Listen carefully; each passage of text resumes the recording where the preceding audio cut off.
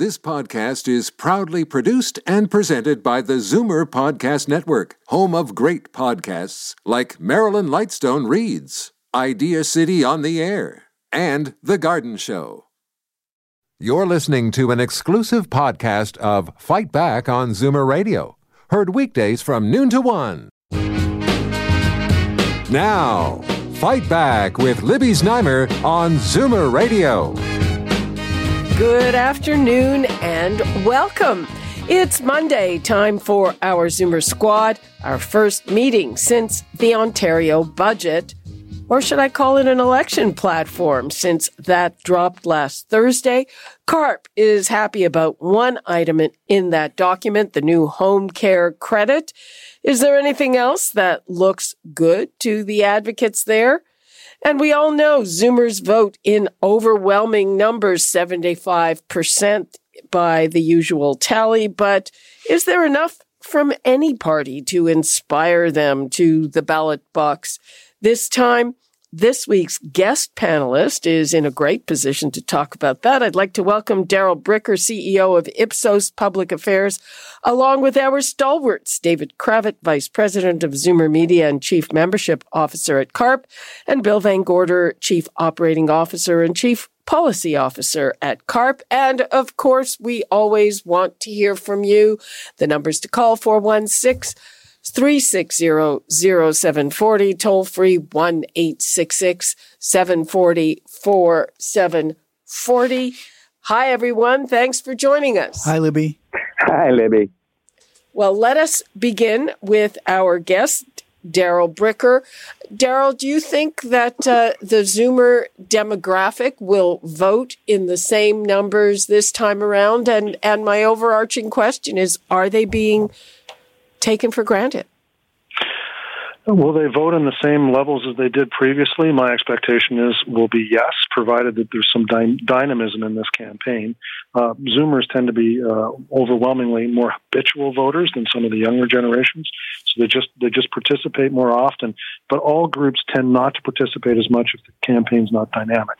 So if the campaign is dynamic, I think you'll see high participation from Zoomers. If the campaign isn't as dynamic, and potentially not going to be this time, then probably a lower rate of participation, but still one of the higher rates of participation of all the groups in the population. Interesting. Last week, some of our guests on the show were predicting the lowest turnout in years. David, would you concur with that? Well, I think Daryl hit it on the head with the word dynamic, yes or no. Right now, it's sort of hasn't really gotten started. I think it's complicated this time out because some of the biggest problems, namely inflation, in the U.S. as well as here, are seen as federal issues, money supply, Bank of Canada, interest rates. So Doug Ford, Andrea Horwath, Stephen Del Duca, what are they going to do about that? Nothing. So they're operating within a constrained landscape, and that may work to the benefit of Ford and putting the electorate to sleep a little bit and saying, there's not much going on here that's very dramatic that we can expect. Bill, I was talking to you last Thursday, and you liked that new home care credit, but you were pretty disappointed otherwise. Yeah, generally, CARP members were and will be very disappointed by the budget. There were, as usual, lots of repeats of previous promises, but all still just promises, and a few of the additional things that CARP had been hoping would be in the budget. And then to see it's really just an election budget, and everything will hang on what decisions are made after June the 2nd, whether it's the Conservatives back in or anyone else, leaves us really hanging in terms of putting much trust in the promises in this budget. Daryl, the whole thing to a certain extent struck me as being very old-fashioned, where it was this kind of cannon spray of piecemeal initiatives designed to placate little groups. Hard to put it all together, hard to see what a strategy is in there. No specifics. That's no immediate actions. And of course, prior to an election, I guess they'd say they can't really do that, but nothing that would make people think that they're going to see action soon. Daryl?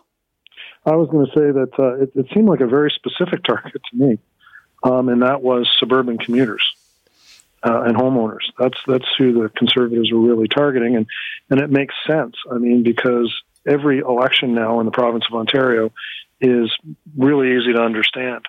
Downtown votes Progressive, rural smaller town Ontario votes Conservative, and the swing vote is car commuting suburbanites. So they were very clearly targeting their initiatives at that group, who are disproportionately concerned right now about the cost of living and especially the cost of housing. And what about demographically, Daryl? Demographically, I think they're really looking at people between the ages of about 30 and 60. And those are the people who are still in mostly their, working life, particularly middle-class people who are in that group who are feeling a ton of pressure right now, particularly on the question of housing. People towards the older end of that spectrum, I would think, are already settled with housing. It's the younger demographics that are being squeezed on that note, no? Yeah, I thought that. And then I looked at our polling today because we just put out a poll on people's views of housing, which is quite pessimistic. But if you look at people in the range of 35 to 60, 35 to 55, they're just as pessimistic as younger people. And the reason for that is because people have put off their family formation to a lot later in their lives these days. So, the average Canadian got married back in 1960s around the age of, 21, 22. Now they get married, if at all, in the age, in their early 30s. So a lot of the decisions that used to be taken earlier in their lives are being taken later, which means that the housing issue is affecting people at a later age than we may have thought in the past. David, you and I have talked about this many, many times about decisions being put off, and it makes complete sense if we are living so much longer than we used to, then it makes sense that certain things are delayed. So do you see this just as a natural result of increased longevity? I think in part, but I also think that the parties have decided, particularly for that, regardless of what my grand strategy is, and regardless of what I do for the other demographics and the groups, and I agree with Daryl completely about the suburbs versus the downtown. But regardless of that, I've got to have a flagship stance for seniors, and it's going to be around healthcare and home care and long-term care. I'm always going to be able to wave that flag. I'm going to make that a permanent part of my agenda. So if I'm saying I got to rebuild the highways, I've got to expand the highways, I've got to build, infrastructure. Yes, but I'm always going to have time and something I can shine the spotlight on about healthcare. And I think they've almost made that a permanent, visible subtopic. What is my visible announcement? What is my feel-good announcement on healthcare 24/7, month in, month out? I got to have a marquee item there, and I think that's part of his strategy. The other parties are focusing on healthcare. Daryl, what do you make of that? I mean, at least so far, we had Liberal leader Stephen Del Duca saying that he was going to make home care the centerpiece of his long-term care strategy. And Andrea Horwath, who we are going to be talking to a little later in the show, she's talking about cutting wait times by hiring internationally trained nurses. Well, when you look at the polling on the issues that are most important to Ontarians and the parties that lead on those issues if they're to be elected, when you take a look at healthcare, number one issue in the province, and the party that leads by the most on that, and it's a significant amount, is the NDP. You get to the next issue, and it's COVID and the management of the COVID crisis. You look at which party leads on that, it's the Liberals. The Conservatives really only lead on anything that's related to cost of living. So anything that relates to economic management. So they've got makeup work to do on the issue of healthcare. It's not a strength for them. But what I think you're going to see during the course of the campaign is, yes, they're going to be talking and to a certain extent about healthcare, but what they're really going to be pushing is everything that's related to that middle class cost of living issue, which is absolutely dominating in terms of the partisan nature of and the intensity, particularly the intensity of emotion in politics right now in this province. Well, yeah, and actually throughout the country. Do you see anything setting up as a suburbs versus city dynamic, which we have seen before? Yeah, absolutely. And I think that really what it's going to be related to is that sort of middle-class aspirational homeowner that the Conservatives are going to be targeting. I mean, 90% of the growth in this province in the last 20 years, Libby, has been in car-commuting suburbs. That's why they're so important. And so that it's not so much older, the older part of the population. That's the dynamic voting part, the switching part of the population. It's that middle group that they're really going to be focused on. And you've seen it, already with things like, for example, refunding people the money that they paid to renew their license plates. That's being done for a very specific reason. Yeah, I agree, and I think that I agree completely. And I think that healthcare, when I talked about it being a marquee item for Ford, I'm not saying it isn't a defensive item for Ford. In other words, I can't cede that ground. I can't yield that ground completely.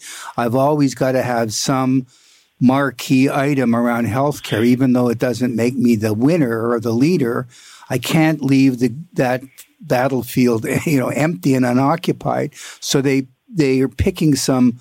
I keep saying marquee value items, but I agree. I don't think they necessarily feel that's even decisive. It's just that where they got to play to shore up a weakness, while the real battle is exactly, as Daryl said, people who are in the suburbs and who want their cars, and they don't necessarily want more bike lanes and more public transit in there.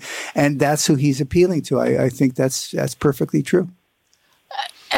Bill, on the housing thing, though, a lot of older Canadians are troubled that their kids can't buy houses anywhere close to them. Well, that's true. And one of the things that fascinates me about Daryl's evaluation, and I think it's quite true. The Conservatives focusing on the financial area may not be as unusual as we expect. Although healthcare is always a real concern for our CARP members, when we do our surveys of CARP members, the number one personal issue for years now has been financial security, really worried about their financial future, whether they'll outlive their monies. And the Conservatives may be right. That may be more important to many people than the ongoing concern about healthcare. What do you think of that, Daryl? All the guests are agreed. Healthcare is going to be, somewhere in there, particularly because the opposition parties are going to be pushing on it. But what it tends to be is a fairly nonpartisan issue. Is people, even though they'll say the NDP will do a better job on managing healthcare, it doesn't motivate them to vote NDP.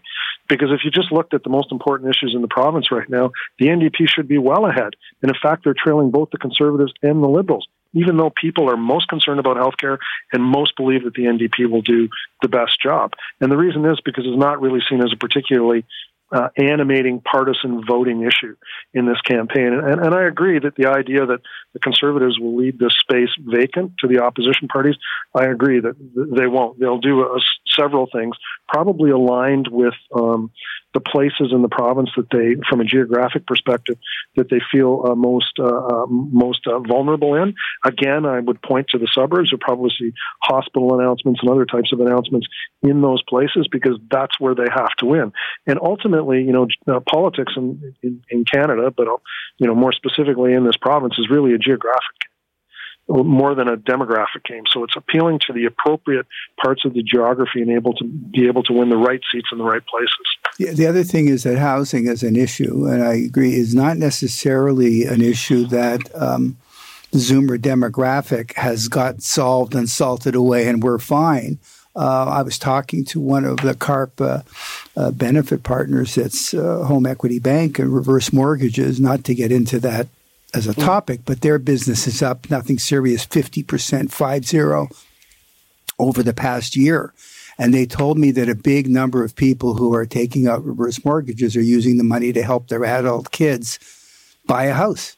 So I've got all this equity tied up in my home. Thank you very much. And by the way, it might make me a hostile voter against dropping those prices anytime soon, but I've got all this equity sitting there and I need to monetize it. I've got adult kids who I could maybe a condo at least, if not a detached home. So it is a topic for this demographic, and it is smart to pay some attention to that.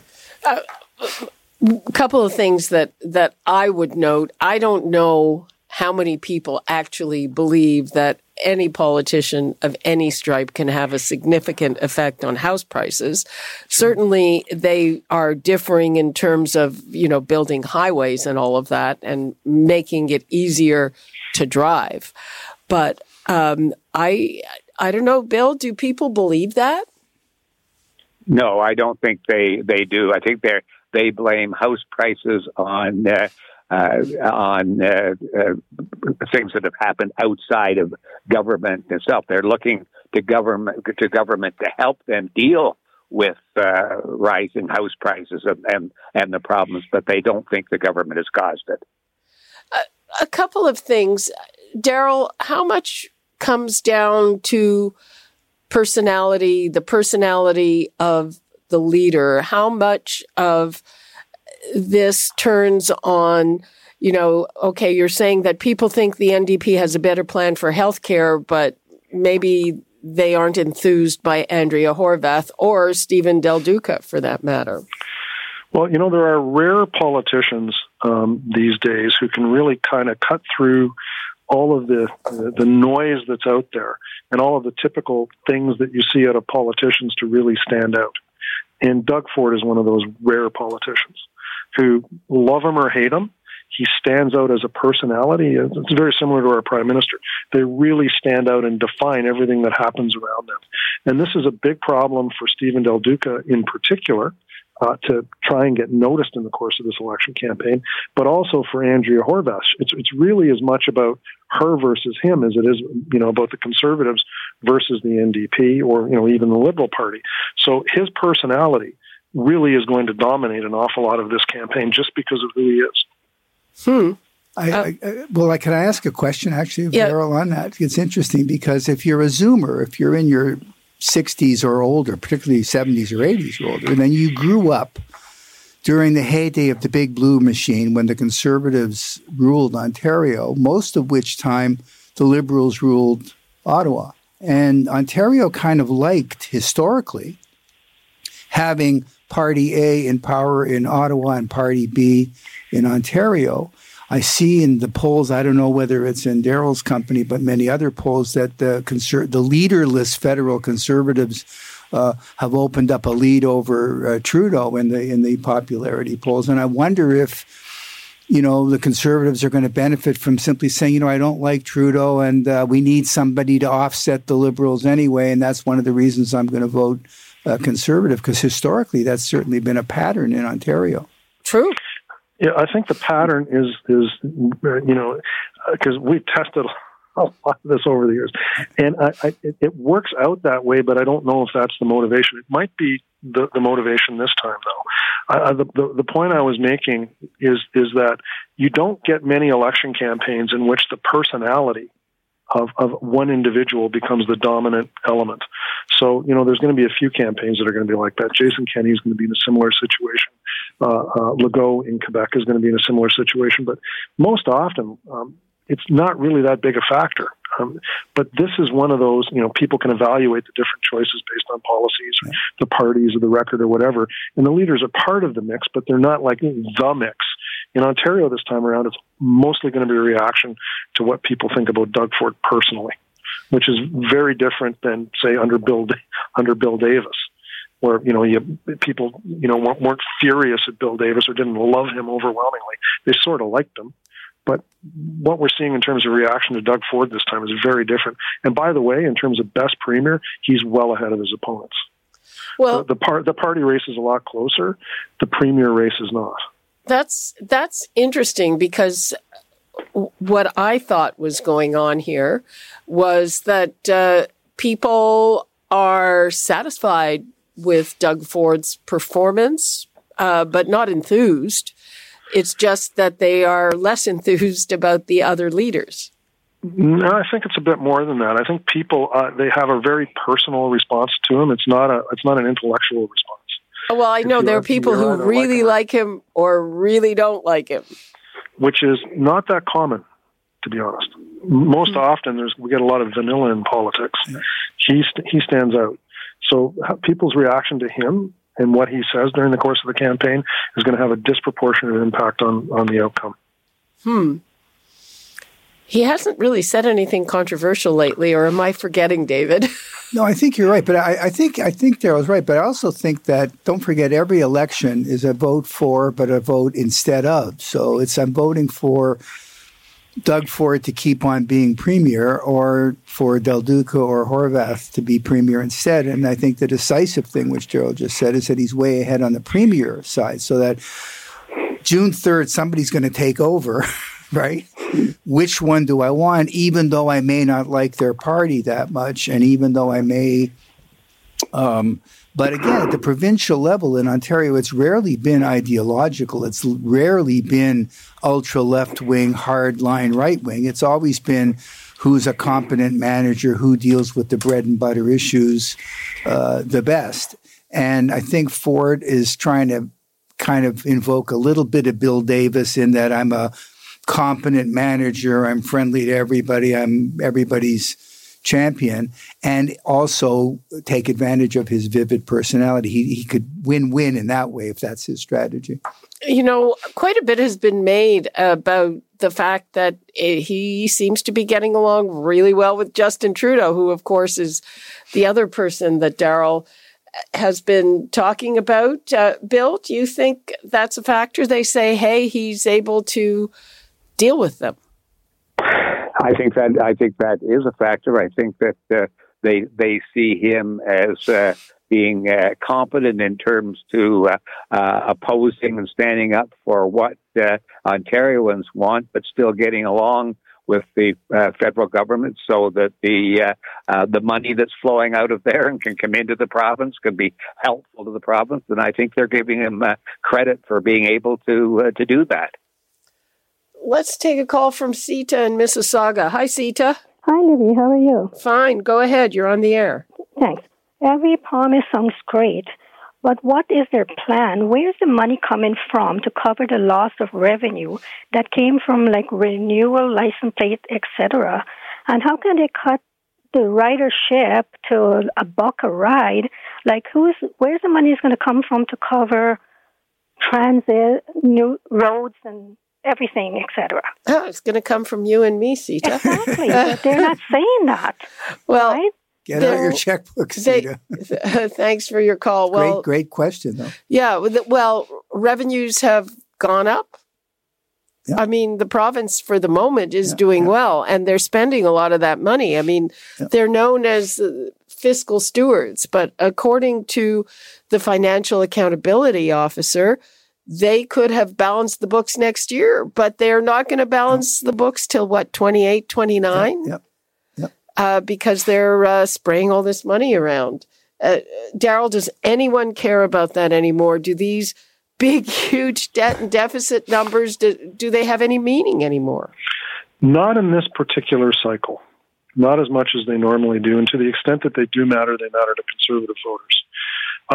The real issue right now is that I think the province is counting on a combination of economic growth and population growth, because the population of Ontario continues to grow. What they aren't factoring in, which is really relevant to this conversation over the longer term, is what we saw from Statistics Canada in the most recent census that just came out, about how rapidly aging the population is in Canada and in Ontario, and how little that's being taken into account by any of the political parties in terms of what they're talking about. So longer term, the bigger issue that we're going to be dealing with isn't just a revenue issue; it's a population change issue that very few people are really engaged with right now. But the phrase "longer term" and the phrase "the bigger issue" have never been present in Canadian politics in my memory. It's always been... No, that's all true. Always been what'll get me through the next... reality at it. Yeah, no, I'm agreeing with you, but they always think short term. They always think, I'll worry about it after I win the election. I'll kick it down the road. And they do. And I think he's right. That is a very bad sign for us, correct, Bill? That's not good. No, I think you're right. Bill, are you there? Exactly what we're seeing and hearing. Yeah. Yeah. Yes. Can you hear me? Yes. Yeah. It's not good, but it's exactly what's happening. And Daryl and David are right. It's just not being taken into consideration now. Yeah, and it has ever been thus. I see blaring headlines, especially after last week with the census, with the new data saying, this is epic.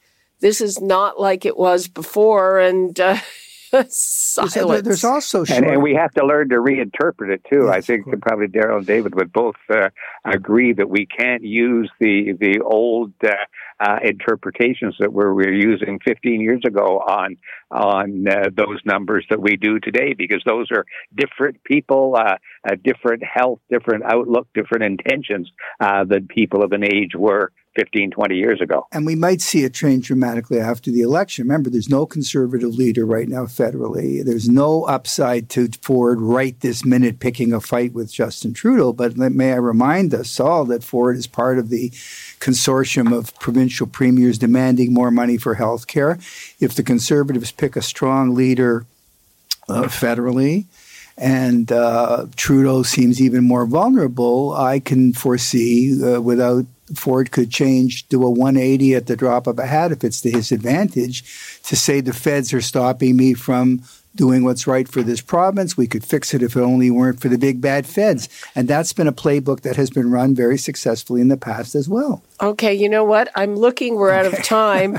But here's something we didn't even touch on. A lot of people, okay, I won't say a lot of people, but there is an interpretation of the popularity of Pierre Poilievre, not right, left, but generational. Yes. He is very much the front runner. And please don't comment on this because we're out of time. But if it is in fact a generational change, so the question is, if he gets in, what will happen on that front? But I'm just throwing that out there as something to think about because we're out of time, as I said. And thank you so much, Daryl Bricker, Bill Van Gorder, and David Kravitz. That was a really interesting conversation today, I have to say. Awesome. Thanks so much, Libby. Well, thank you. Thanks, Rebby. Okay. We are taking a break, and when we come back, I hope you haven't had enough election talk because we'll talk about what's going on municipally. Today was the first day to register to put your nomination papers in. We'll talk about that. You're listening to an exclusive podcast of Fight Back on Zoomer Radio. Heard weekdays from noon to 1. Fight Back with Libby Znaimer on Zoomer Radio. Welcome back. Today is the first day candidates in Toronto's municipal election could register to run, and ever the early bird, Mayor John Tory has already signed up. A couple of high-profile left-wing councillors have announced that they will not run again. I'm talking about Kristen Wongtam, who is running provincially, and Joe Cressy, who took a job in in George Brown College, actually. And so far, we have seen one registered candidate in both these wards, along with a higher profile candidate challenging longtime councillor Gord Perks in Parkdale High Park. Are you thinking about that at all, people? Municipal elections, they get a really low turnout. Is it going to be that way this time, or do you care about who is representing you? The numbers to call, 416-360-0740, toll-free 1-866-740-4740. And to give us the lay of the land, I'm calling on former city councillor and current CEO of Variety Village, Karen Stintz, and she, of course, was with our past strategy panel, and she will be with an exciting all-new municipal panel, which we will be unveiling very soon. Hi, Karen. Hi, Libby. How you doing? Fine. How are you? Very good, thank you. Well, so the election season for the city has started.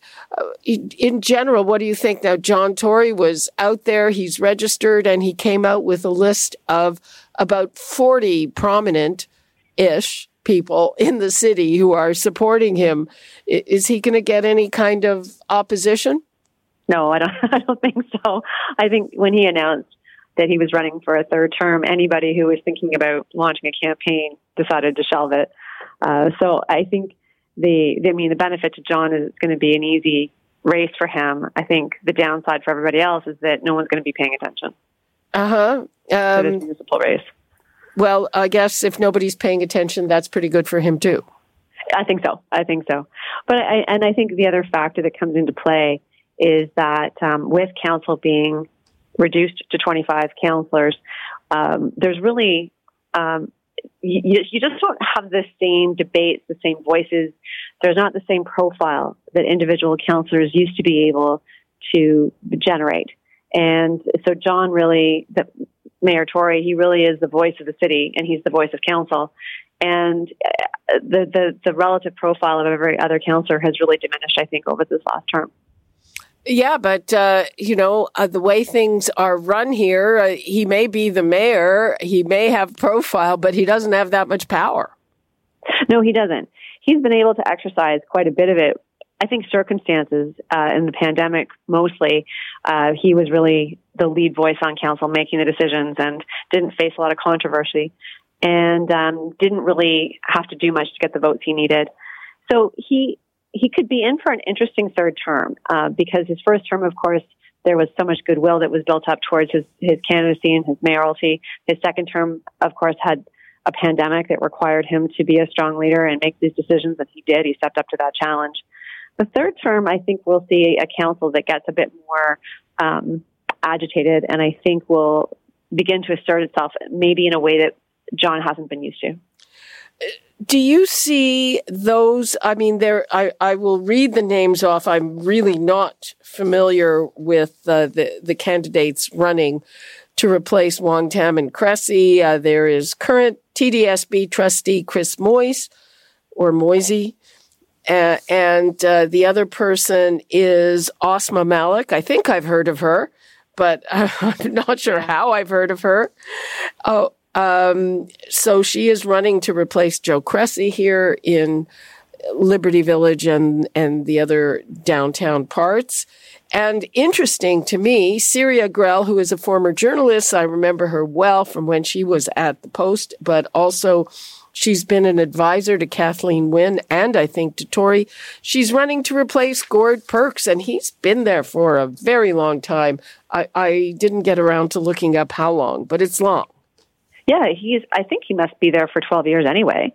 And he's quite formidable. And I'm surprised. I would have thought she would have picked one of the other wards to run in instead of running against Gord Perks. The incumbent in a municipal election, I think, has an even bigger advantage than in other levels of government. I remember there was at one point talk about limiting the terms, and I'm going to take a call in a moment because somebody just called about that. So do you think that's a good idea? I think I'll preface it by saying I don't think it benefits anybody, the community or the individual, to stay in politics for too long at the same level. The hard part is how long is long, and that's the part where I get more uncomfortable saying 8 years is enough, 12 years is enough. But I do think that there should be some limit to making a career out of being a city councillor, because I just don't think it serves anybody very well. Yeah, I mean, you're right. There is a question. I mean, I think it probably takes more than one term to get things done, considering how slowly the wheels go around. Mm-hmm. And the question that I always have with actually any level of politics is that, okay, you're there till your voters get tired of you. And then if you manage to do anything, it gets undone. That's right. So what's the point? So I obviously don't believe that, because I spend a lot of my energy going through all this stuff that we should be doing. But that's just a question. I'll take a question, a comment from Bill in Toronto. Hi, Bill. Hi, Libby. Yeah, I think they should all be limited to one single term. I think the quality of counselors that we get in there is definitely on the lower side of it. And I think just recycling new blood through there, you might get it right once in a while and get somebody of high quality in there to actually do something and get something done. And, let's face it, most of these people are installed by different unions or whatever, different political movements. So I say just keep recycling it. Maybe you'll get lucky every third time and get a quality counselor. Okay, I think, first of all, that's very hard personally, because if you're going to do this, you have to quit your job and you have to run. And then after one term, you have to get a new job, assuming that you still need a job. So I think that makes it very, very difficult, both, from what you have to do and financially. And what do you get, Libby? You get a government job working at George Brown with full pension, the whole 9 yards of it. So there's not much risk. There's a lot of reward, apparently. Yeah, well, you know what? He has family connections that might have helped with that. So, well, even better, eh? Even better. So, I know, and Karen, maybe you can speak to this. Bill, thanks for your call. How personally disruptive is it to drop everything and decide, hey, I'm running for city council? Well, it's certainly a barrier that is difficult to overcome. And I was extremely lucky because my workplace gave me a leave of absence. And the campaign cycle wasn't that long, so I was able to use up my holiday period. So I had a very supportive boss and a very supportive environment where I could actually run for city council. But it is, to your point, Libby, it's hard to keep a job and run for council. And it is based on name recognition, and it's hard, particularly with the wards being as large as they are now, to get your name out there.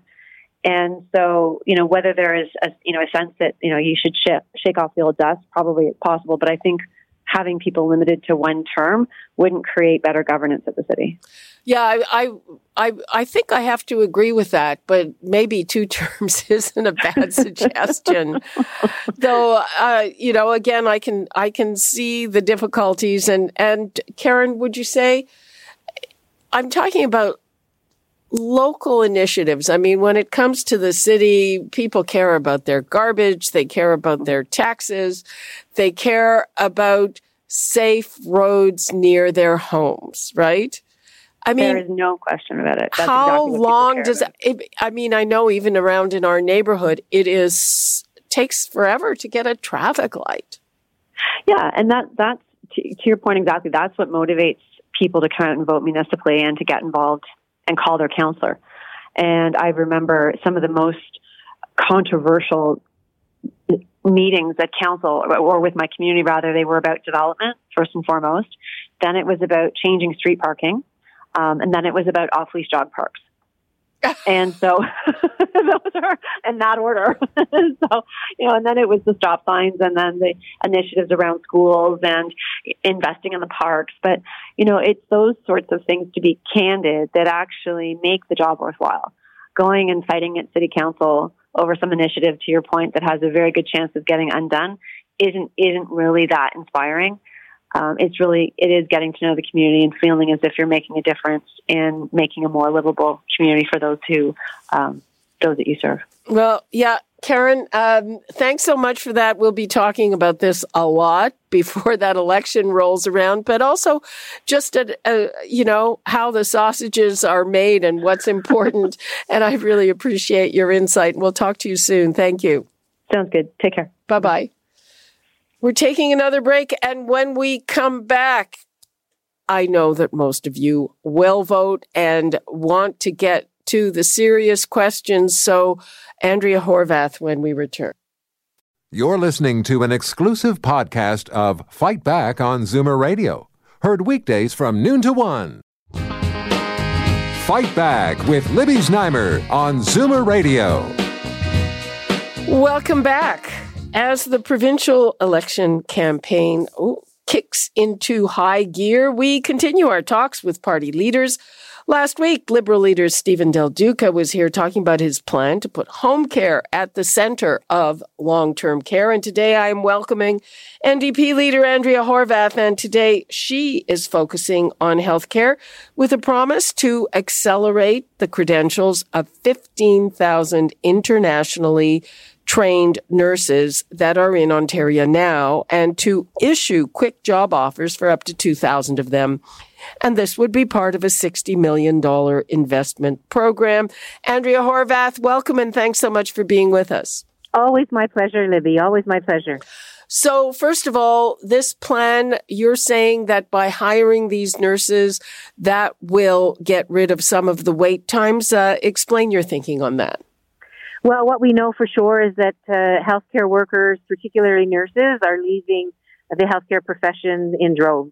We see nurses retiring, they're leaving, they're giving up on a career that they love because they're being disrespected by the government, and they're exhausted. They're exhausted. They've been working so hard during COVID, and what they've been telling me is they just don't feel like the government is respecting the work that they do. And then, of course, as people were getting ill with COVID, and now we have all of these procedures and surgeries that are backlogged, we need more healthcare professionals, not fewer.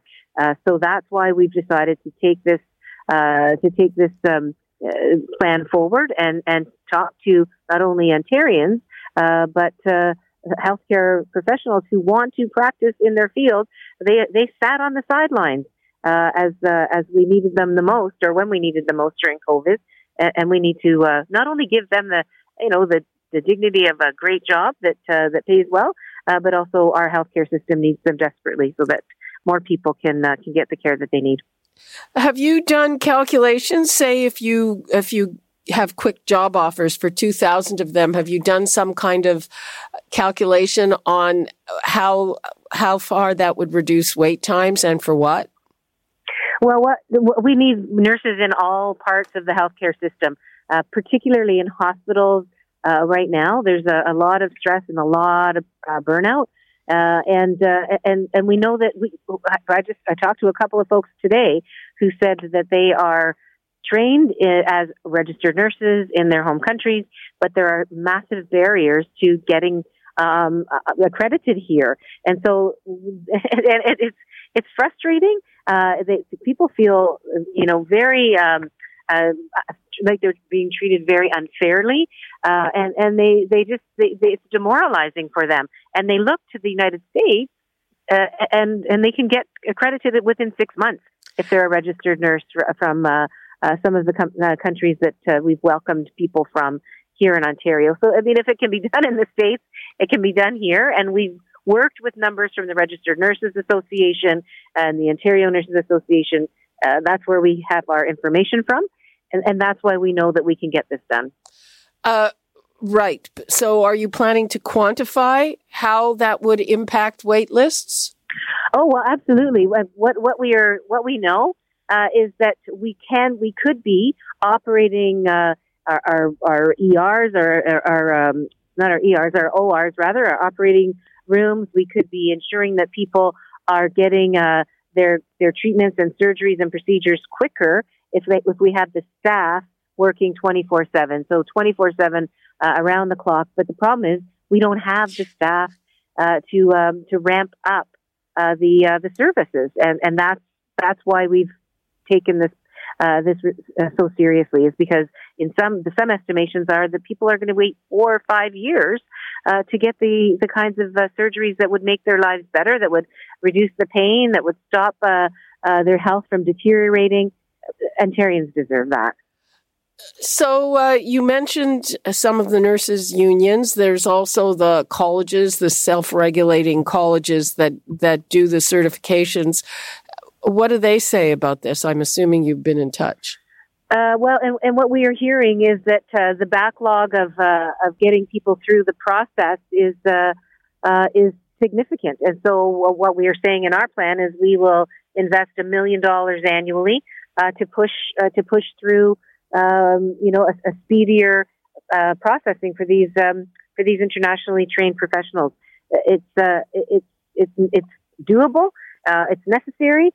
It's just that governments have ignored this for far too long. I mean, this is not a new problem, Libby. I'm sure you know that This is something that's been a problem for decades here in Ontario. But where is the problem? Is the question? Is the problem with self-regulating those bodies that are essentially gatekeepers for the profession? Is there a problem with unions who, to some extent, are the same? I'm not sure where exactly this bottleneck is. Yeah, though I'm glad you raised it. We actually have a bill in the legislature that addresses all of the barriers that exist. There's a number of them. The process is onerous, and so we need to look at exactly how other jurisdictions are able to have a process that's more manageable, that's easier to navigate. We know that the experience, having experience in Ontario is a piece that is required, and yet there are no pathways that exist for people to get that experience. We know that if folks have been here for a very long time and haven't had a chance to get the education, to upgrade to, for example, to a registered nurse from an RPN, if it takes too long, then they lose their accreditation. And so there are lots of barriers right now, and we've done the homework. I mean, we've met with the internationally trained professionals. We've met with we've met with the RNAO and with the folks that represent these workers because it's good for everybody. And what do they say? I'm trying to get a sense of who is the barrier. You seem reluctant. No, not at all. Not at all. It's not just one barrier. That's what I'm saying. It's not just one. But what about these organizations? Are they the barrier? No, not at all. But I mean, they are insofar as, for example, the college doesn't have the resources to more speedily get the accreditations going. Do you know what I mean? That's part of the barrier. It's not because they don't want to.